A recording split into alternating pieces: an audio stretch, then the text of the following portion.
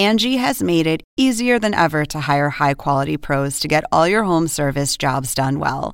Just bring them your project online or with the Angie app, answer a few questions, and Angie will connect you with local pros who match your specific needs. Or book a service instantly at an upfront price. So join the millions of homeowners who use Angie to care for their homes and get your next home service job done well. Download the free Angie mobile app today or visit Angie.com. That's ANGI.com.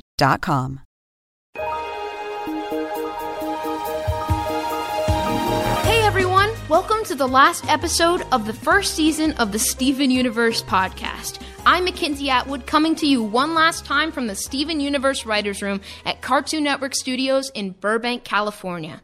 And we've got a huge episode for you. Rebecca and Steven Sugar are both back, and they're sharing stories from their childhood that were specifically worked into episodes of Steven Universe. And as promised, Rebecca is also going to be answering a bunch of questions that you guys sent in online. But what I'm most excited about today is that Rebecca brought her ukulele and she's going to play something for us. She's going to debut a brand new song from an upcoming episode of Steven Universe. The song is called Escapism and it's awesome. So let's get to Rebecca and Steven Sugar, who are sitting here with me. Thank you guys so much for coming back and talking to me again. Thanks for having us again. Yeah, of course. Awesome. So let's kick it off. I think you guys mentioned one of the stories was about a comic called Nightmare in Birdland. Yeah. You want to tell us about that? Yeah. I mean, I think it made it into the show not necessarily as a plot in the show, but as kind of the premise of the show as a project. I think we were in high school, right? Yeah, this was for the... Was I in college and you were in high school? Yeah, because I was a senior. This is my Visual Arts Center thesis project. Yeah. So I had been doing comics for a while. Me and Steven had always been drawing comics together. And I agonize over comics. I am such a perfectionist. And then in a weekend, Steven did this comic that was just amazing. It was a 24-hour comic. Yeah. Called Nightmare in Birdland. And I was just shocked because first of all, it was so good. And it was funny and amazing and perfect. And you did it so fast. And it had this character Bus Wrinkle in it, which was really strange. It was some sort of inside joke. What? Yeah, it was a bad drawing of Bullwinkle from Rocky and Bullwinkle I did that a high school friend of mine didn't like, and so I would draw it for her, hide it with her art, so she would find it. Yeah, Bus Wrinkle.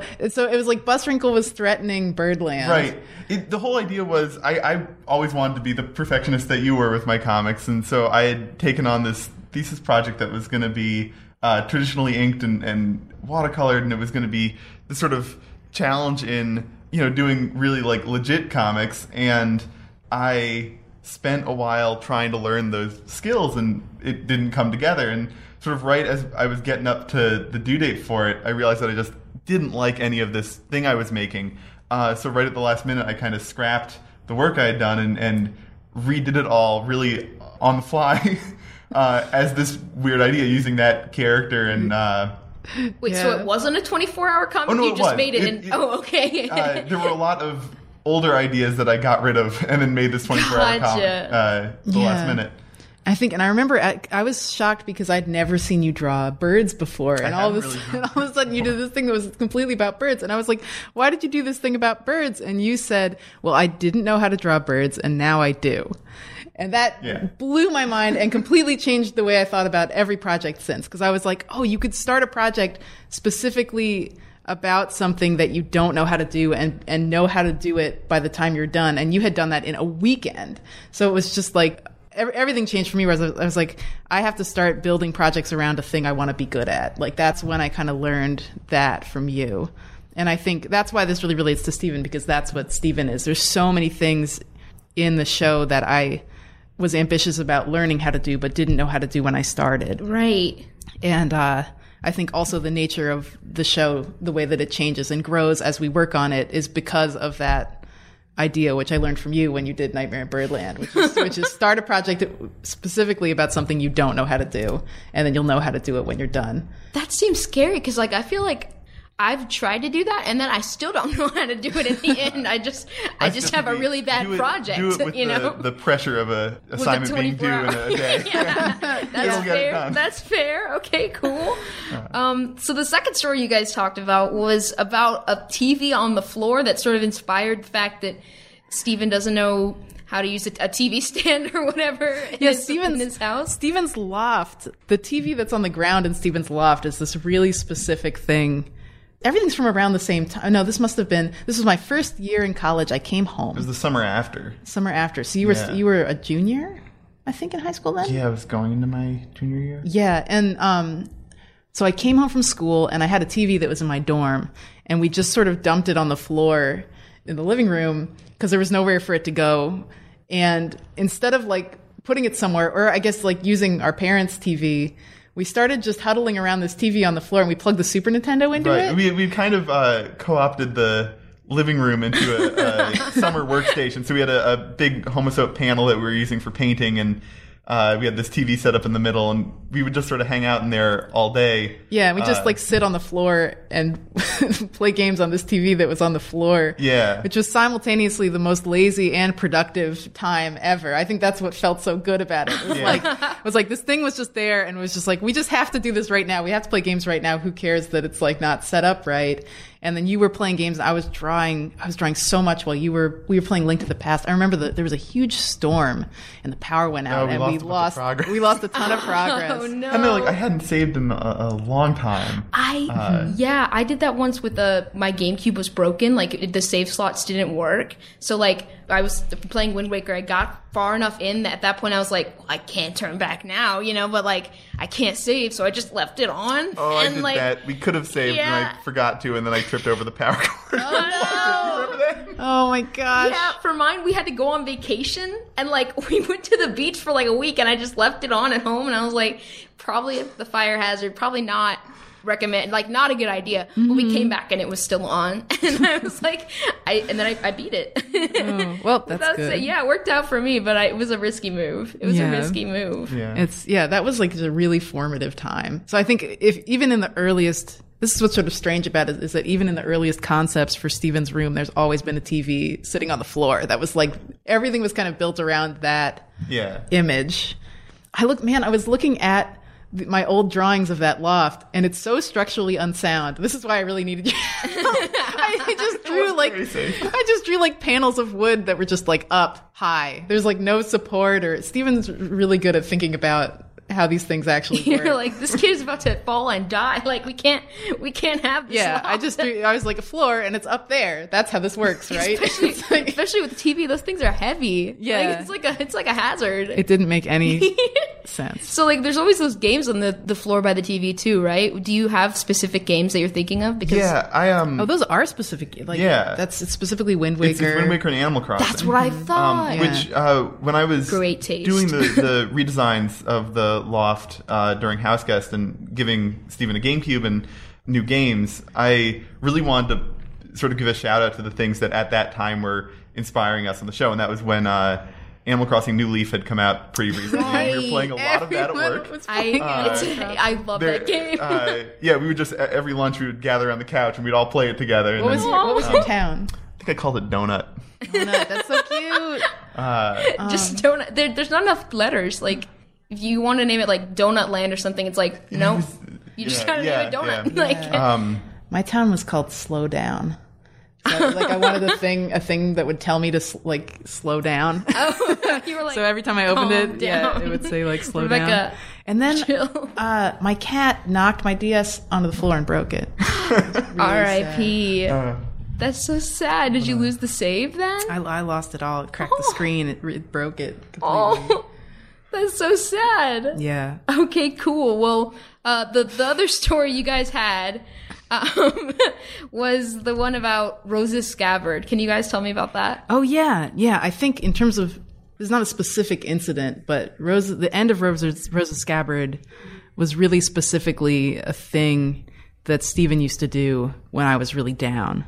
Like in high school when I was really bummed out or something had gone really wrong. And you would always know, obviously, because I'd be like moping around the house.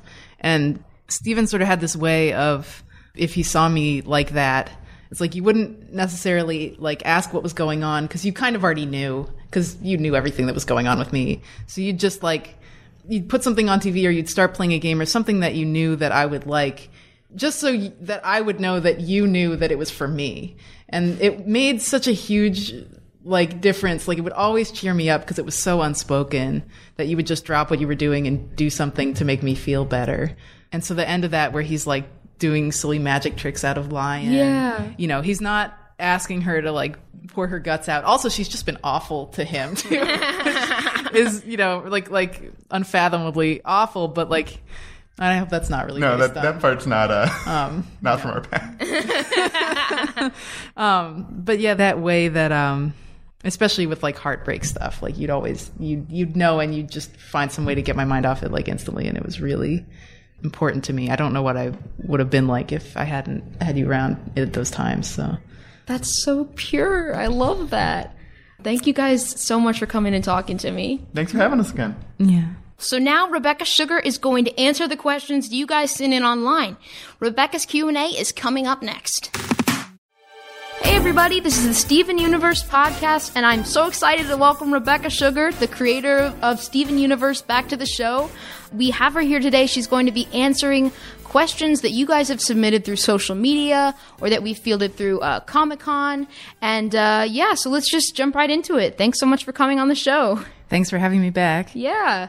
Okay, cool. So the first question that was submitted by Sergio was, if you were a gem, what diamond would you follow? This is a really interesting question. I think I would probably be a blue diamond gem. They tend to be diplomats, intellectuals. Mm-hmm. But then they're also a little cold, which isn't really right. So it might be, I don't know if I can answer this without it being a little bit of a spoiler. Yeah. But I'd probably be in Pink's court. Ooh. Probably. But blue, somewhere in between. Yeah. Maybe I'd be a purple person. It reminds me of the Hogwarts houses. Is the similar vibe, I guess. Yeah. Okay, cool. Second question is from Jacob. What kind of cars would the crystal gems drive? This is funny because in the very, very old Shield board episode that got thrown out, they did drive a car. Wait, what? There was a board that we did right after the pilot that we never actually made.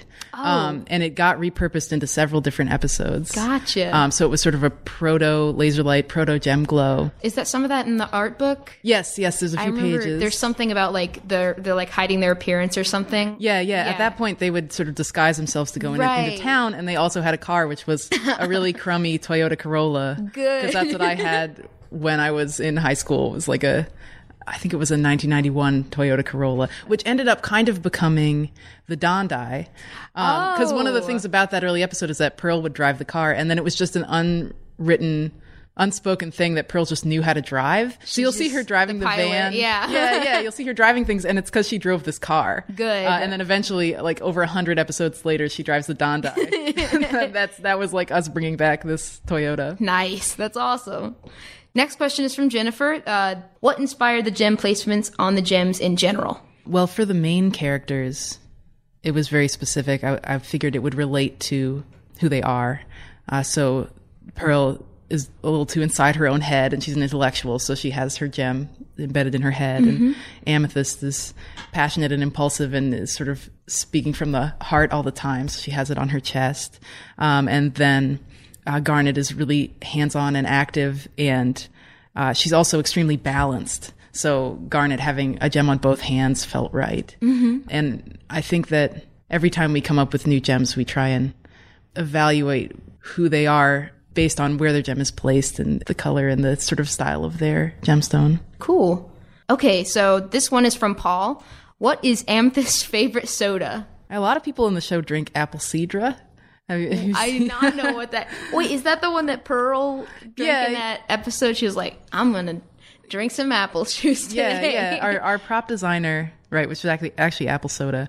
Our prop designer, Angie, drew in this very specific apple soda that we would always use. There's also like a sort of generic prop of a sort of can of store brand sort of Coke style soda, but my favorite one is always the very specific apple Guacola, cider. though. Oh, well, I mean, nobody likes that. Yeah, Amethyst would, I feel like. Onion likes it. True. I'm going to go ahead and say Amethyst doesn't like it. She does not. She drinks engine oil, so that must be saying something. It's that bad. That's true. We kind of had a theory that she doesn't necessarily taste food the way human beings do. So maybe she does.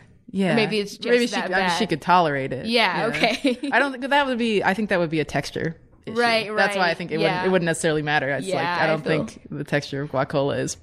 I mean, I always imagine it being like if you mixed carbonated soda water with guacamole, that would be the texture of guacola. So disgusting. Yeah, I think it would not be good. Yeah. This one's an interesting one from Naomi.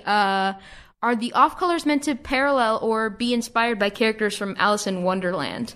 Oh, they're all inspired by many different things. That's definitely in there, especially for fluorite. Fluorite's very inspired by the caterpillar. I saw somebody was like, they compared like the rabbit that was really late to Paprasha, like, because, well, I think the rabbit knows that he's late. Yeah. So it's a little different. But I think those are very perceptive theories. They're all sort of a mix of things. I think the caterpillar was big for fluorite, but also we were taking a couple cues from like Grandmother Willow, which is totally right, a little unrelated. Yeah. But that's definitely, those theories are great. It's very on point.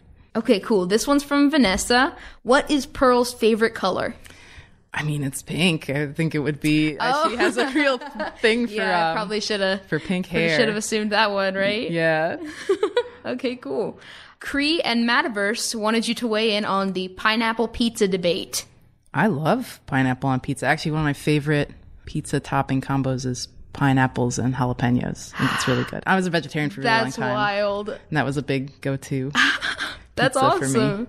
Tom wants to know, do you feel you owe your skills in art to seeking out knowledge and practicing on your own, to formal education, or some relationship in between? That's an interesting question because it's absolutely both. I definitely sought out knowledge and practiced on my own, which was part of why I sought out art school and then practiced in art school. But I was always doing projects on my own in addition to school. I was never only doing art for school. So I think anybody that... First off, I think you absolutely don't have to go to art school. You can completely search for the resources on your own and make a ton of work. There are people on the team that didn't go to art school that were doing their own projects, especially comics. I come from independent comics, and I was doing all of those. I never did that as part of school. I always did that on my own, and I feel like I learned most of what I still think about in terms of writing from experimenting with independent comics. Gotcha. So I would say yes and yes. Both are good, and doing both at the same time, even better. Right, yeah. Next one is from Alex. Steven doesn't like square pizza, right? What inspired that? We actually really love square pizza. There used to be a place near where we grew up called Lido's where we would go. And Ben Levin, our writer, actually worked at Alito's because we're both Marylanders. I was like, oh my gosh, he worked there. Gotcha. Anyway, so I really like square pizza. I think I believe that was written by Paul Vallejo, who I'll have to ask him what he has against square pizza. What is his problem with square pizza? But I thought it was really funny. Yeah. So I kept it. Yeah, I like that. Nice. Okay. Not sure how to say this name, but Sadame, I think is, I'm going to say it like that. What is your favorite job to do in animation? Like storyboarding, character designs, background, etc. I would say definitely storyboarding if it's a storyboard-driven show. When I started working on Adventure Time, where I was boarding and writing at the same time, just like my storyboarders do on this show, it was the best. There was so much freedom. It was writing and drawing simultaneously. I could even write and draw and do music and then draw and write to the music that I was writing. I mean, it felt the most like filmmaking of any one job I've had in animation. I haven't had a lot of jobs in animation, honestly, but I have made a lot of films and I made a lot of independent comics. And so once I was suddenly storyboarding and writing, it felt so much like everything I had practiced making my own work. Gotcha. Jamie is asking, what is your favorite arc of One Piece? Well, I'm really behind, but I love the Sogeking Usopp versus Luffy fight arc. That all of that I love Usopp. Usopp's my favorite character, so everything involving Usopp is my favorite thing. But that was so amazing. Like, I just love, because I think he's so interesting because he is so insecure, and I always loved him for that. So that arc, the fact that it was just coming to a head where it's like everyone has advanced and now they have these just incredible, extraordinary godlike powers, and he's still just a person. And like, he knows that. He's just out here. Yeah, he's just been sort of stewing on it for so long, or he's just like got so much to prove. And then the way that Luffy's just like, of course you can't win against me. And it's just like, he knows. Oh my God, I cried. Oh, I really, really loved that part. I've not seen One Piece, but now I want to. I'm totally ruined that story. It's really great. Smol Peridorito wants to know, does Pumpkin need to eat or sleep? That's a good question. I guess that extends to the watermelon people too, right? Yeah. Pumpkin doesn't need to eat, but Pumpkin does sleep.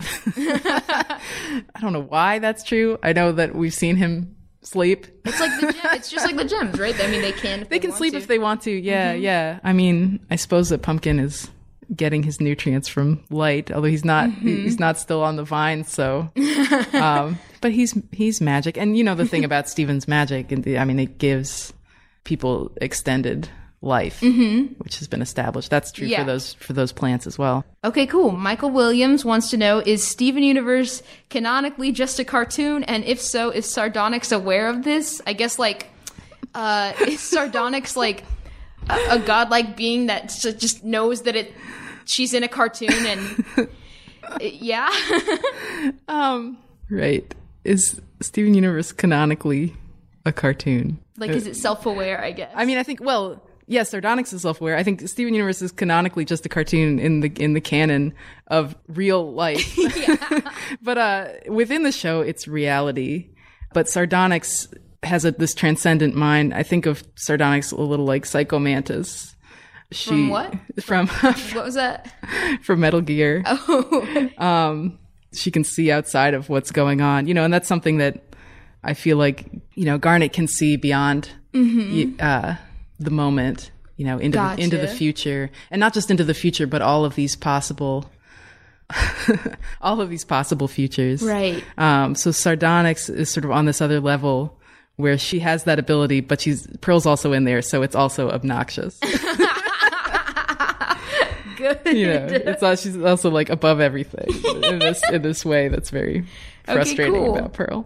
Brees is wondering, is that theory where Garnet's glasses change the ratio of red or blue depending on if Ruby or Sapphire's personality is dominant at that time? Is that true? Do you know the theory? I know that theory. Yeah. That's a really interesting theory, but it's not true. No. R.I.P. Yeah. There are many cases where Garnet is in a lighting situation where her glasses are not actually red and blue. Oh, so it doesn't really work. That would become impossible to carry through all of the time. But her glasses have always had, in the regular daylight, a blue and pink sheen that did represent Ruby and Sapphire, even before people knew. Gotcha. But it doesn't mean... But the ratio of one to the other doesn't represent... And the thing about Garnet, too, is that she's not being piloted by two people. She's her own person. Right. So there really is no...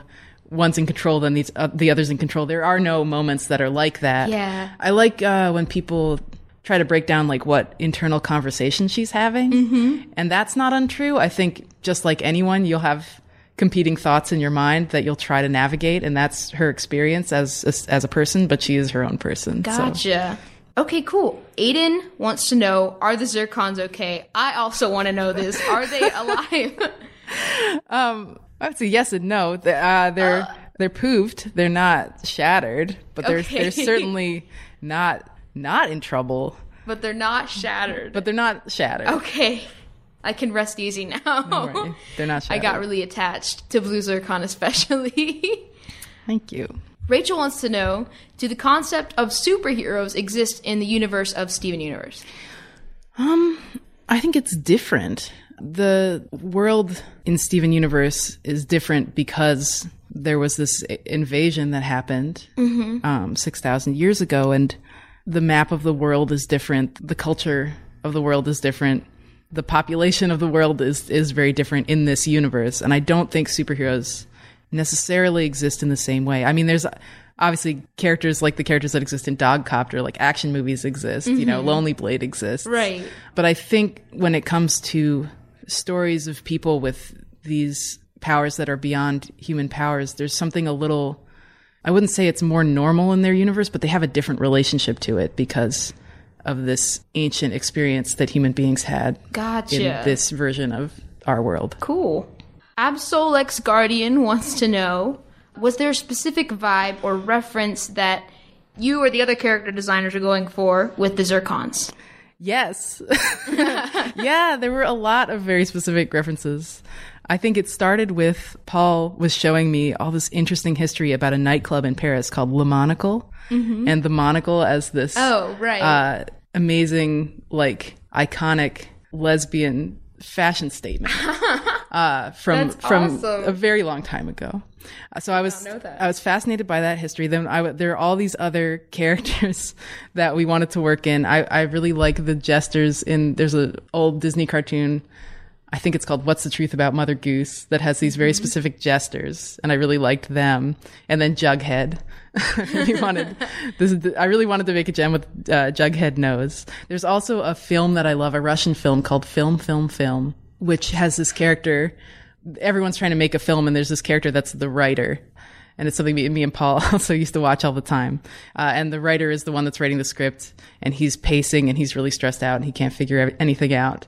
If you look up Film, you can see how Blue Zircon especially is inspired by the writer in this Russian film. Gotcha. Just holding it together. Also, it's my favorite film. Everyone should watch it. Film. It's my favorite film.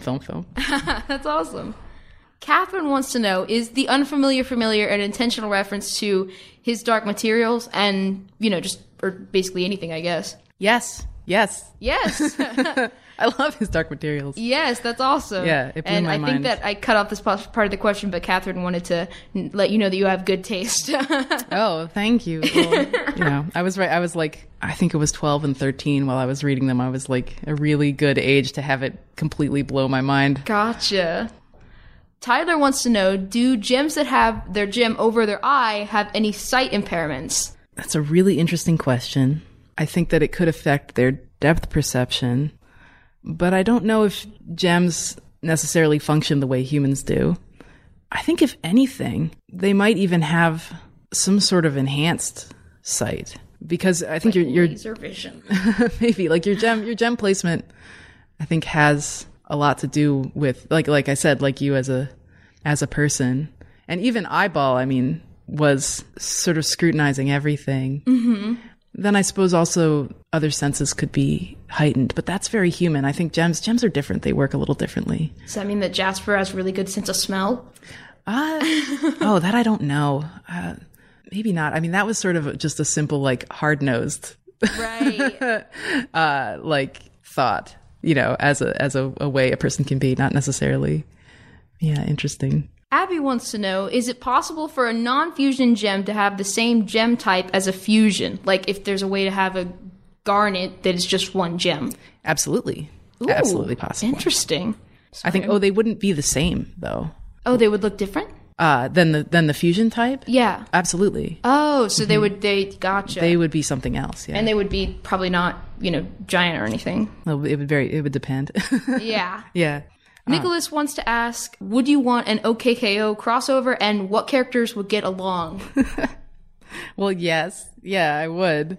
We actually had this, so we made the pilots at the same time, back when OKKO was called Lakewood Plaza Turbo. And we used to have this dream, because we didn't know, like, which of us would end up getting a show or if either of us would. Mm-hmm. But we would dream, like, if we both got to do a show, we should do a crossover, and we'd call it Stewood Plavin Turboverse. And we would just mush the shows together. And so you'd have, like, Mr. Garnet and Caven and Peanut. And I think I can't remember if it was Radithist or Amicles. I think it was Radithist. Anyway, we had this whole plan. This was before we'd actually been through the experience of making a show, which now, looking back at that plan, would be so unbelievably hard to make, because instead of just using two characters that exist, you'd have to basically make an entirely new show from scratch. Also, it's not called Lakewood Plaza Turbo anymore. But I always loved that idea. And there's a lot of parallels with the characters just in general because we both love a lot of the same things. Yeah. And we were both working on it at the same time. And I think also Ian's contribution to Steven is so incredibly huge that a lot of, we got to experiment with a lot of things within Steven that I think he's really taking to another level in OKKO. Awesome. Okay, cool. Thank you so much for answering all these fan questions. Oh yeah, absolutely. Thanks again to Rebecca for answering all those questions. I'm sorry we couldn't get to everyone's. We tried, but we got so many and we just ran out of time. But thank you for sending them. And who knows, maybe we'll have a chance to do this again sometime. All right, coming up, the moment we've been waiting for. Rebecca and her ukulele. It's a brand new Steven Universe song making its debut right here on the podcast. Next. Okay, we're back in the Steven Universe Writers Room, and I'm here with Rebecca Sugar, and today we have a very special treat for you guys. Rebecca's going to be singing and playing ukulele for a new song that has never been heard before. It's from an upcoming episode, right, Rebecca? Mm-hmm. This is a song called Escapism. Okay, cool.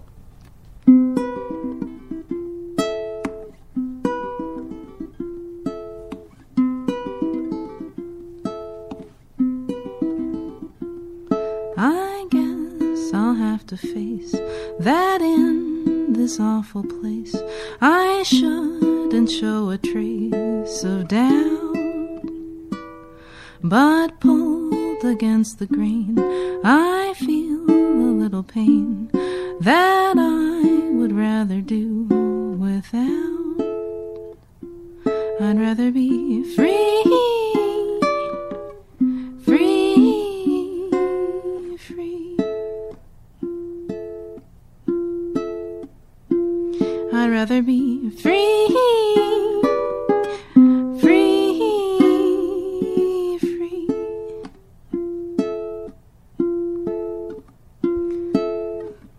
Free, free, free from here.